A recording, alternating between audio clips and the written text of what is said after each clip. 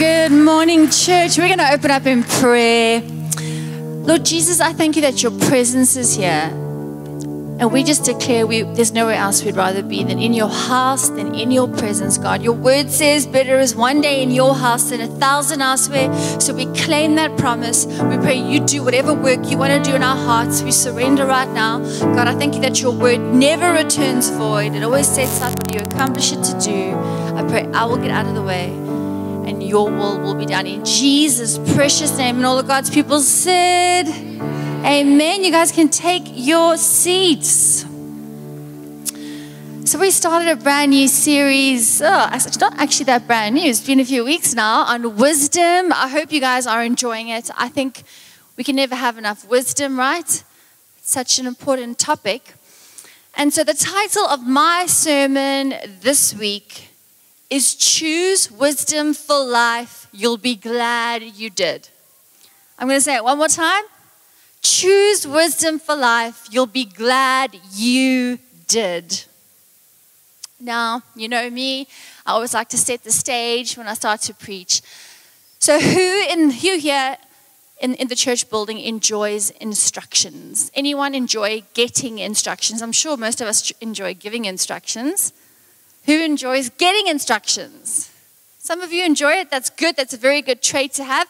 I bet you if you're the youngest sibling, you don't enjoy getting instructions, hey? The youngest always grows up being bossed around, hey? They're always being told what to do. It's not cool. I think just human nature, most of us, we like to be the ones giving the instructions. And even if there's an idea, if it came from us, it seems like a great idea because it came from us. And someone else can come up with the exact same idea and then they're telling us what to do and we can be critical because it wasn't our idea. We're listening to their instructions. Just me, any honest people in the room? It's just me. Okay, we have some honest people. Thank you.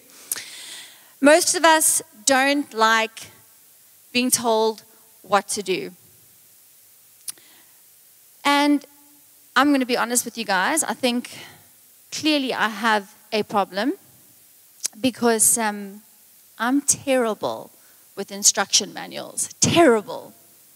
Now, if you think about an instruction manual, all it really is a gigantic book of black and white writing giving you instructions. It's an invisible person telling you what to do for pages and pages and pages. I hate them. They give me a headache. I try to avoid them. So if I can put something together without an instruction manual, I'm going to give it a try. Okay? And I've done this on several occasions. It never ends well. Okay?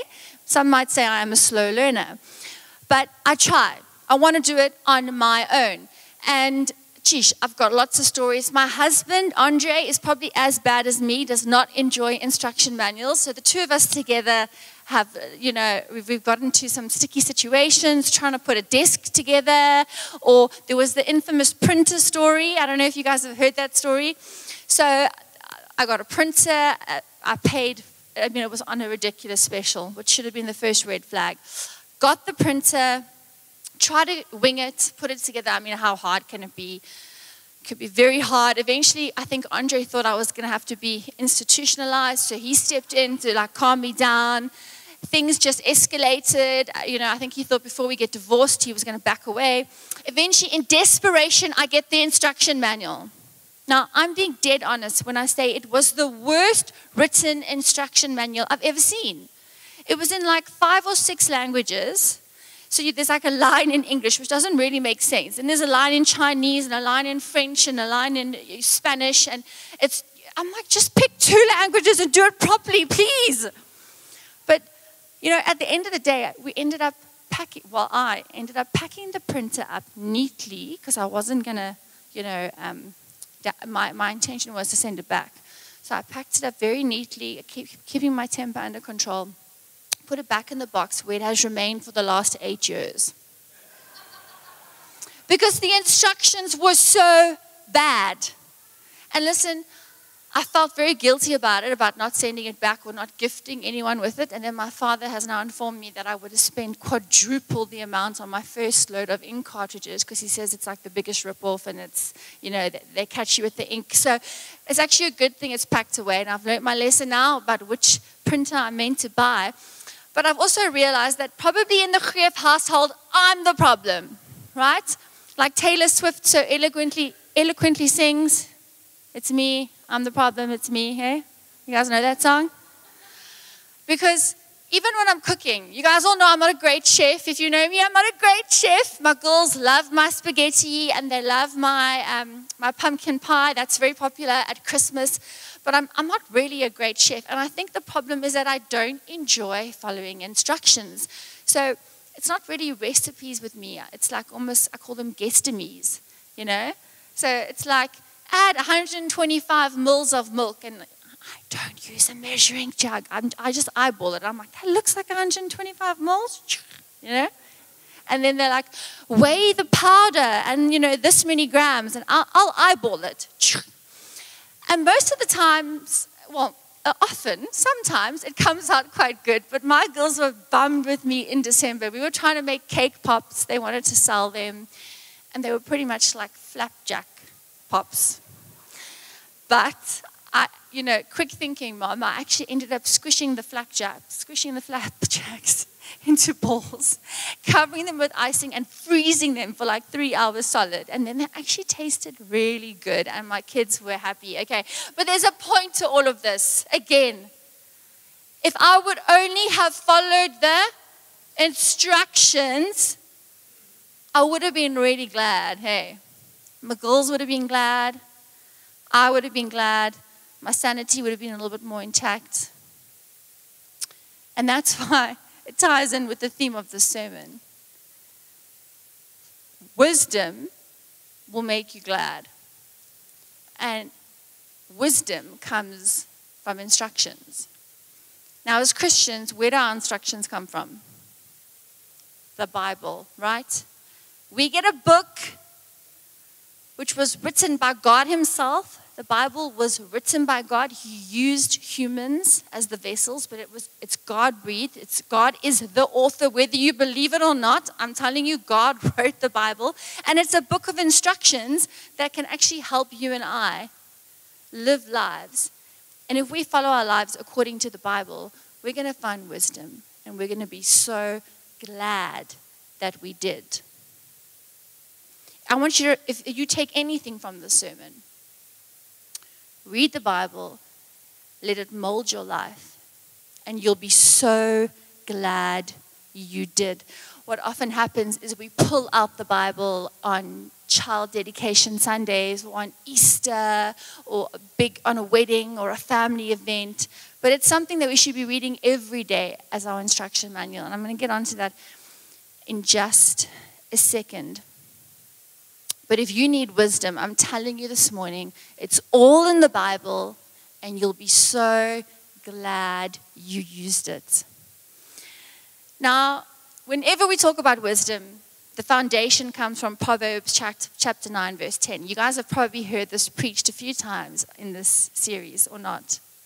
Proverbs chapter 9, verse 10, it says, the fear of the Lord is the beginning of wisdom. Anyone else preach that? You've heard it the last few weeks? Okay? And for me, we always have to start there. Because if the Bible's saying that the fear of the Lord is the beginning of wisdom, we've got to start there. Now, I grew up in the church. I was privileged enough to have Christian parents. And I heard that verse a lot, but I didn't really understand it. Okay? And I don't know, you might be thinking the way I thought. My idea was, okay, the beginning of wisdom is the fear of the Lord. So basically, if I'm wise, I will fear every time I do something bad. God's going to come with a stick and whip me, right? She told a lie, whip, okay?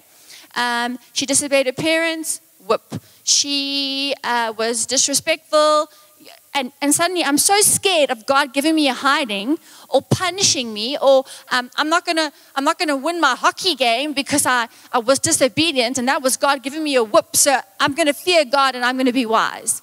Anyone else think of that verse in that way? Anyone else? Doesn't mean that at all. I want to clear that up for you this morning. That's not what that verse means. The fear of the Lord is the beginning of wisdom, because living a life without God should terrify us.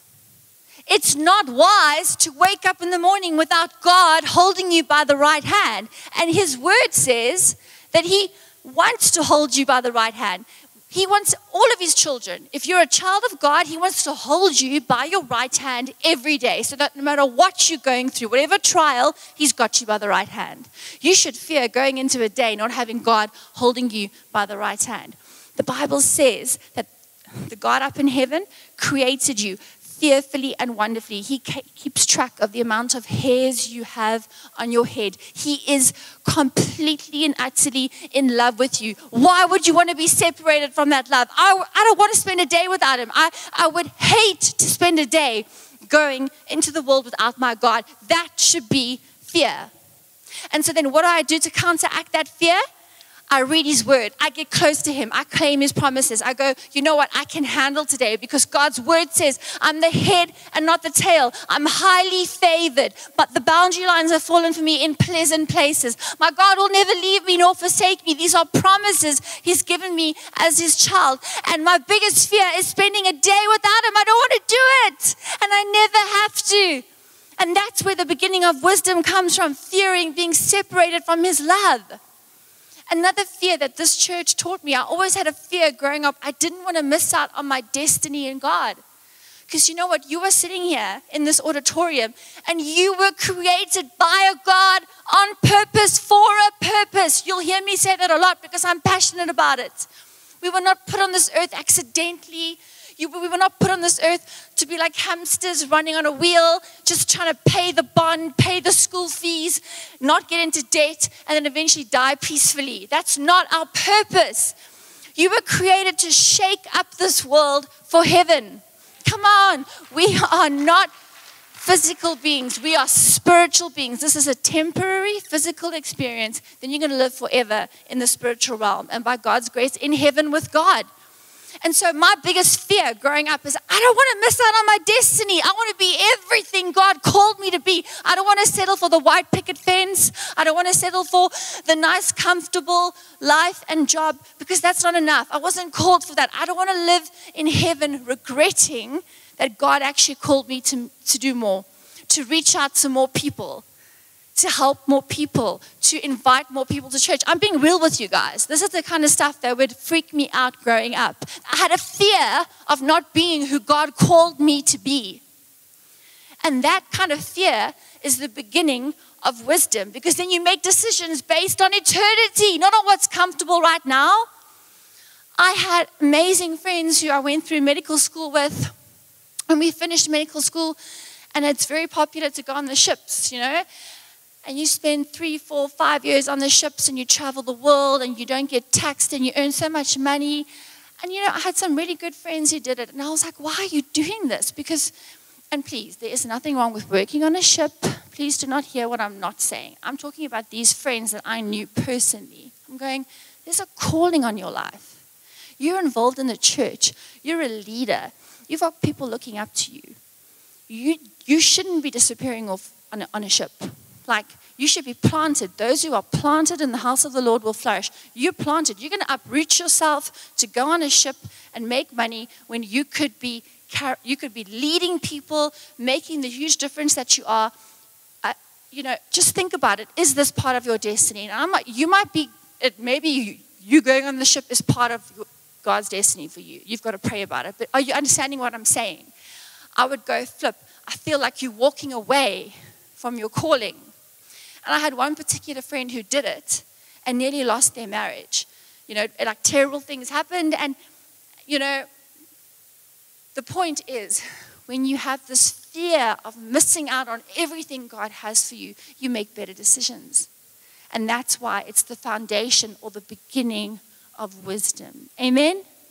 We need to fear not reaching our destiny in God.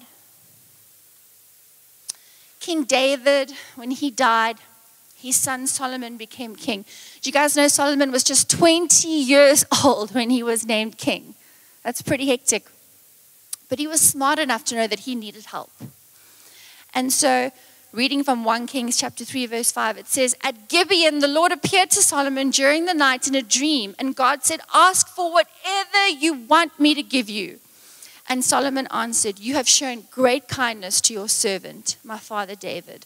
And because he was faithful to you and righteous and upright in heart, you've continued his great kindness to him and given him a son to sit on the throne this very day.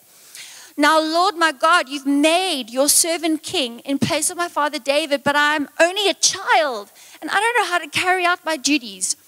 Your servant is here among the people you have chosen, a great people, too numerous to count or number. So give your servant a discerning heart to govern your people and to distinguish between right and wrong. For who is able to govern these great people of yours?" The Lord was pleased that Solomon had asked for this. And so God said to him, "Since you have asked for this, and not for a long life, not for wealth for yourself, nor have you asked for the death of your enemies, but for discernment and administering justice, I will do what you have asked.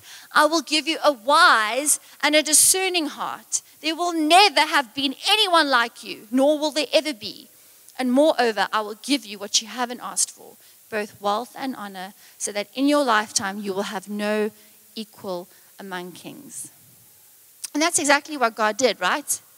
He makes King Solomon this exceptionally wise man. He gives him a wisdom straight from heaven.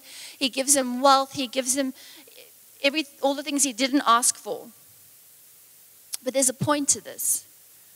What characteristic sticks out the most about Solomon? He was humble. He was humble. He was humble enough to know that he needed God. He wasn't going, "I'm 20, I was put in this position, I can do this." He was like, "I need God." And he called out to God, and God came. And I wrote this, and I want to read it how I wrote him. Sorry, I want to read it how I wrote it. But firstly, this is common knowledge. If water is falling down a mountain, right, and it hits a rock, what's it going to do? Change direction. It will always take the path of least resistance, always, right? Wisdom takes the path of least resistance. Humility is the path of least resistance. I want you to have that picture in your mind. When you are humble, wisdom flows to you. We saw it in Solomon's life. Humility is saying, "I don't have it all together. I don't have all the answers. I'm not a genius. I'm not Einstein." The Bible says there's secrets we'll only understand when we get to heaven. So I need God's wisdom. And wisdom follows humility, but pride will always result in resistance. So that's my first point. Wisdom understands the power of humility. If we make ourselves less, the Bible says, God will lift us up. And it's so counterculture in 2023 with social media. It's all about making ourselves more. I mean, the crazy filters now. Everybody can look like a supermodel. Everyone gets catfished. You know, it's crazy out there. You can promote yourself on LinkedIn. It's all about making yourself, promoting yourself, fighting for yourself, showing everyone how good your life is. But it's totally against what the Bible says. The Bible says God is the one who will lift you up. God elevates the humble. God promotes. No self-promotion is needed. You don't need to promote yourself. I promise you, God will promote you, and nobody can stop God. And that should get you excited at work. If you are humble and you put your head down, God will promote you. If you are in the church and you're serving faithfully and you're going, "Why haven't they made me a view group leader?" I promise you, God will promote you. You don't have to fight for it. Wisdom understands the power of humility. Second point is that wisdom understands the power of being teachable. And these really kind of like cousin statements. But people who are the wisest, crazy enough, and I want you to think about a wise person that you know. Normally people who carry the most wisdom, they actually ask the most questions. You sit down with them and they don't just and give you all their facts. Which, listen, yeah, if you sit with me, I have to watch myself. I have verbal diarrhea. Clearly not very wise, hey. wise people ask questions. So, tell me about yourself. What are you doing? Why are you doing that? What are your dreams? What are your hopes? They're always asking questions. They're not talking all the time. The Bible says that even a fool seems wise when he shuts up. Is that a tattoo I should get? Sometimes I think I should. But really, wise people, they actually ask. Why do they ask questions? Because they understand that wisdom is a lifelong journey. You don't just arrive. You can carry on growing in wisdom until the day you die. And wise people are teachable. My dad is an incredible example of this. Okay, my dad also has a bit of verbal diarrhea. But listen, he's one of the wisest people I know. And something that blew me away, and I'll never forget this. I was about 15, 16 on a youth camp. And I used to love those youth camps. If you're a parent, send your kid on these camps because it changed my life. But I'll never forget the one year they were giving a bunch of really young youth pastors slots to talk. Now I'm sitting there, and I'm going to be totally honest, the youth pastor was struggling, okay? Not very charismatic, monotone voice, not really making sense. Like I had to slap my cheek a few times to stay awake. And I was actually thinking, oh my hat, you're just feeling a bit embarrassed for the speaker and you're going, flip, this is hard, okay? I turn around to my dad and he's sitting on the chair. So my parents would always come on the youth camps, not as the lead pastors of one of the churches, because there'd be 10 churches coming together. They would come as the cooks and they would make the food. And we loved it because they would always have cool drinks fast in the fridge. So that's a nice way to bribe your kids if you want to go on camp and see what's happening. I intend on doing the same thing. And we were happy because they would be in the kitchen and they'd cook and they'd have cool drinks fast. But whenever they could, they'd sneak into the sermons. So there's my dad sitting in this sermon, and this young youth leader is struggling, okay? Struggling, guys. There's my dad taking notes. Now, my first thought was, is he going to go and correct this person? Maybe give her some pointers. It would be really nice of him, just to help her. Shame. And I speak to him afterwards, and I'm like, Dad, you were making notes. He's like, yeah. He says, you know what, Leanne, what I've realized in my life is that if I will lean in and be humble and teachable, God can use anyone or any situation to speak to me. So I'm not going to waste any opportunity. Doesn't matter who's preaching. I'm going to lean in, I'm going to take notes, and I'm going to trust God to speak to me. This is a man with 3 degrees under his belt, with who could have been very arrogant, who could have pulled her to the side and given her pointers, and all he was doing was taking notes and saying, God, speak to me. Because at the end of the day, the Bible says that when there was no one else available, God used a donkey to get his message across. So if God can use a donkey, he can use anyone. If we'll lean in and be teachable. And I want to say, some people say, why do we stand up and before the preacher preaches and show honor? We're not doing that because we're going, oh, the preacher's so wonderful. We all need to stand up. No. The reason we're doing it is because the Bible says you can't receive from that which you do not honor. And so you're going, I'm coming to church because I seriously want to meet with God. So if I want to meet with God, I'm going to show honor. I'm saying, God, I'm serious about this. If you can use a donkey, you can use that person on the stage. I'm going to get up. I'm going to show you that I mean business. Please speak to me. Does that make sense? And then you're going, and God can do a miracle. God can speak through anyone or anything if we're teachable, if we're humble, if we lean in.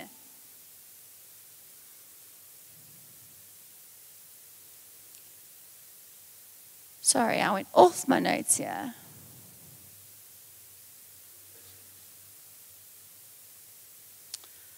Humble people are teachable.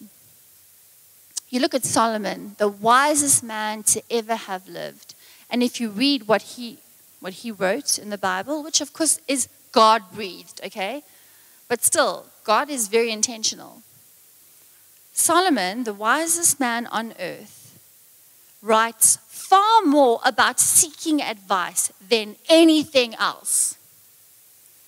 Now, if I was Solomon, I'd probably dedicate a few chapters just to helping the plebs who weren't as wise as me. Just me, eh? You guys wouldn't. But this guy just wrote about seeking advice because he understood that wise people are humble. They're teachable. He had that spirit. And being teachable can save you from a lot of heartbreak. I will never forget, Andre and I had just got married, and he had a friend, and this friend, the one day came rushing over to our flat. And he was like, I'm in love. I've got a new girlfriend. And he started telling us, and we were like, whoa, where did this come from? And they had really just met, and we had known this girl for much longer than he had, and we had some very big concerns about her.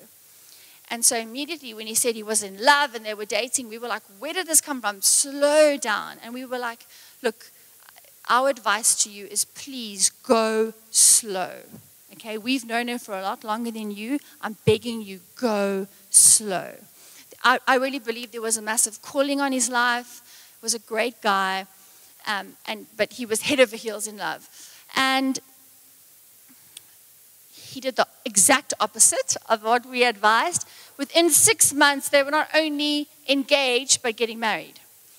And I felt physically ill because I'm being honest, because I thought this guy is called. And you need to realize that if you're going to reach your destiny, you need to marry the right person. Okay, you marry the wrong person, it can wipe you out of your calling. You guys need to know that. And I literally felt physically sick. I thought, this guy has a calling on his life. This is not the right thing. And it just so happened that we had agreed to be somewhere else in the country, so we couldn't be at the wedding, because I said to Andre, I can't sit through this because I feel like it's just so not right. This girl is not right for him. This is going to be there. I felt in my spirit, just every bit of discernment was no. And I said to Andre, like, if we were really good friends, shouldn't we do more? So Andre's like, what do you want us to do? We've given him advice. He doesn't want to listen. And I actually said, we should just kidnap him and put him in the boot and drive to Durban. He'll think it's part of his bachelor's. And Andre was like, have I married a mad woman? Should I have waited for 3 years and got to know you better?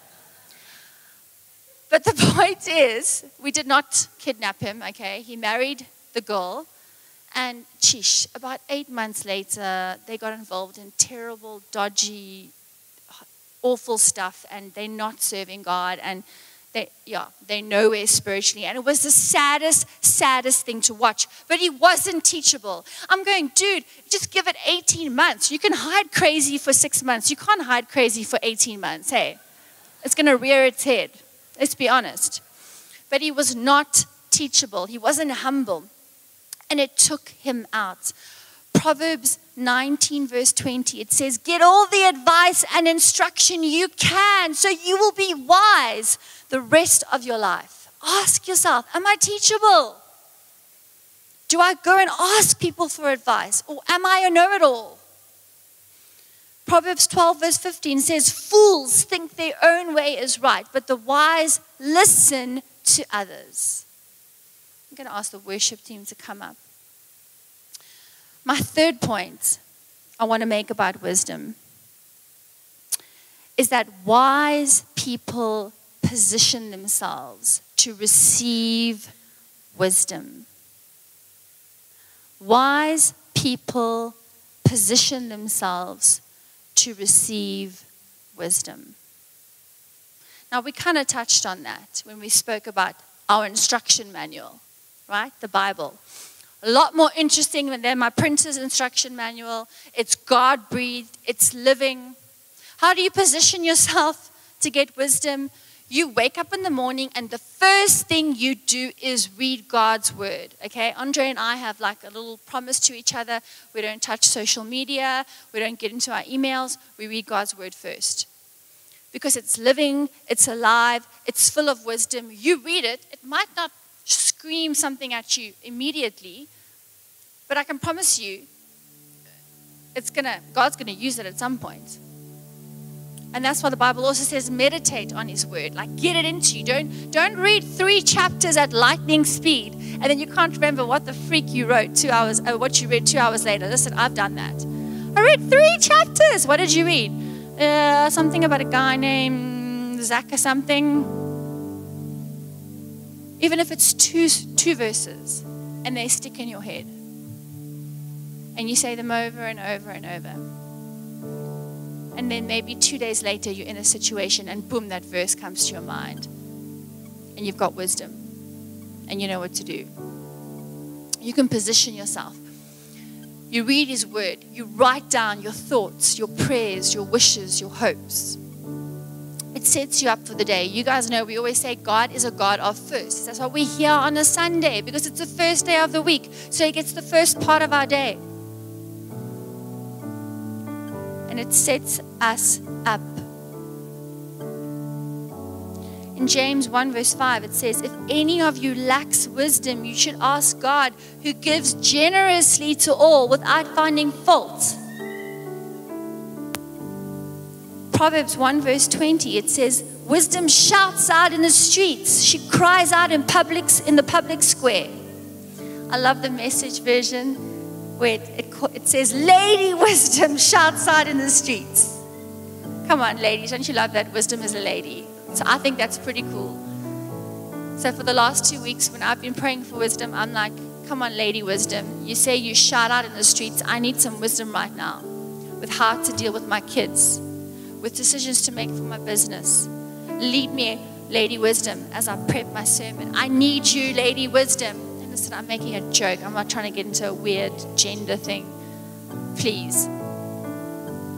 But the point is, God wants to shout wisdom at us. If we ask for it, He'll give it to us generously. How do you position yourself to be wise? You get up in the morning, you read God's word, and you ask for wisdom. He says He'll give it to you generously. Don't go into the day going, I hope it all works out. Go into the day saying, I've got wisdom. I've asked for it. God's going to provide it. I'm going to make wise decisions that are blessed by God. The prayers of the righteous are powerful and effective. In that time, while you're reading His word and you're praying it over your life, you pray His scriptures over your life. You know what I love to do? I love to take a verse and put my daughter's names in the place, or put my name or my husband's name in the place, and I pray God's scripture over our lives. I'm not wasting my time. The Bible says the prayers of the righteous are powerful and effective. So if you're going through something tough, pray in the mornings, but please also fill out your prayer card. It's in the seat cover in front of you. Again, don't wake up on Monday going, what's going to happen in the week? Wake up going, my church is praying for me. The prayers of the righteous are powerful and effective. It's wise to fill out a prayer card.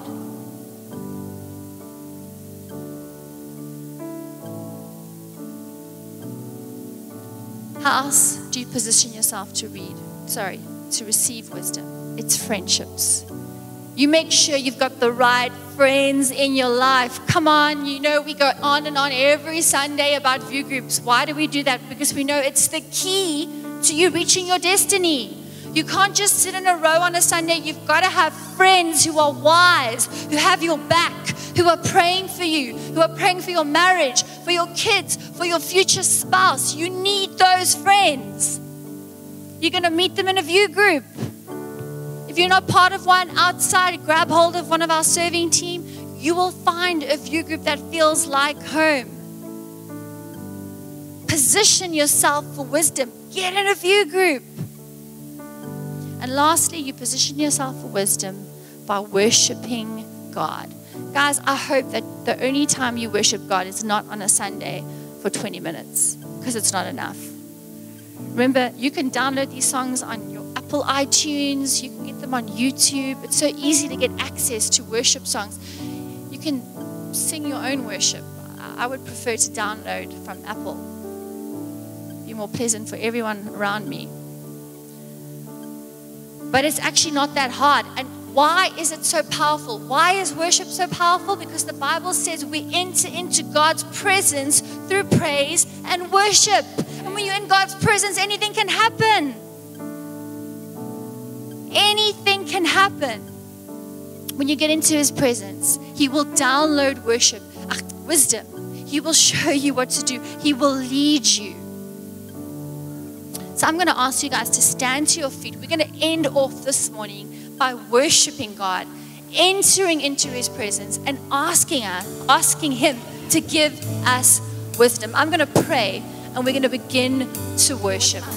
I'm going to ask you guys to lift your hands. It's nothing weird or super spiritual. You're just saying, God, I surrender in this moment. I want to be humble. I want to be teachable. I don't want to do this life without you. I'm going to pray for us.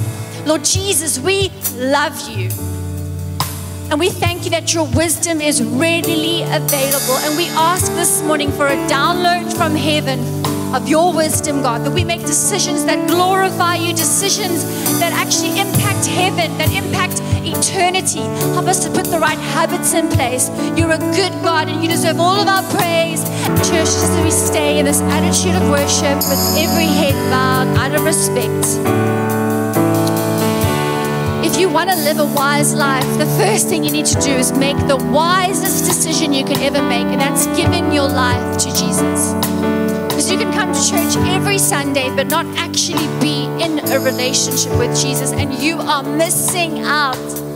You shouldn't be doing a day without His presence, without Him being close to you. Remember, you were made on purpose, for a purpose. You are loved by a God who wants to know you intimately. Don't settle for just coming to church. The wisest decision you can ever make is to say, Jesus, I give you my life. And if you want to give Him your life this morning, maybe you know you gave it a long time ago and you need to recommit. I want to give you that opportunity. So with every head bowed out of respect so that just I can see, if you want to give your life to Jesus, I'm going to count to 3 and ask you to be bold. Because Jesus says, if you acknowledge me before people on earth, I will acknowledge you before my Father in heaven. So 1, God so loved the world. 2, that He gave His one and only Son. 3, you can pop your hand up so I can see it. Pop your hand. I see that hand. I see that hand. That's amazing. I see that hand. Awesome. Anybody else? I don't want to miss you. Just pop it up so I can see it. See that hand? That's awesome. Anybody else? Why is this decision? I see that hand. You're saying, I want to get to know God. I want to walk with Him every day. I don't want to do this by myself. I want to reach my destiny. Okay, that's awesome. Come on, church. Can we pray together? Because we are in this together. We're a church family. Will you guys repeat after me? Can we do this together? Dear Jesus, thank you for dying on the cross and paying the price for my sins. Today, I repent and I ask you to be Lord of my life. I want to get to know you. I want to walk with you. I want to reach my destiny in you. I thank you that the Bible says that because of this prayer, I'm now yours and I'm saved and I'm changed and I'll never be the same. Thank you that I get to spend eternity with you in heaven. In Jesus' name. Amen. Come on, let's give God a hand. They say the whole of heaven goes nuts when one person prays that prayer. And I also want to encourage you guys, you know, we do say this a lot, but if you hit a home run in baseball, you never stop at first base. You run all the bases. You've hit a spiritual home run. So now get a Bible, download the YouVersion app, get into a view group, do growth track, go all the way, because it's going to help you in your spiritual journey. I know that tonight we have got Sabelo preaching, which is going to be an amazing, so it's a double dip Sunday. We'd love to see you all tonight at 6 p.m. Otherwise, have an amazing rest of your Sunday, and I think the band are going to kick us out. Or are they not? Yes, they are. Awesome. God bless you all.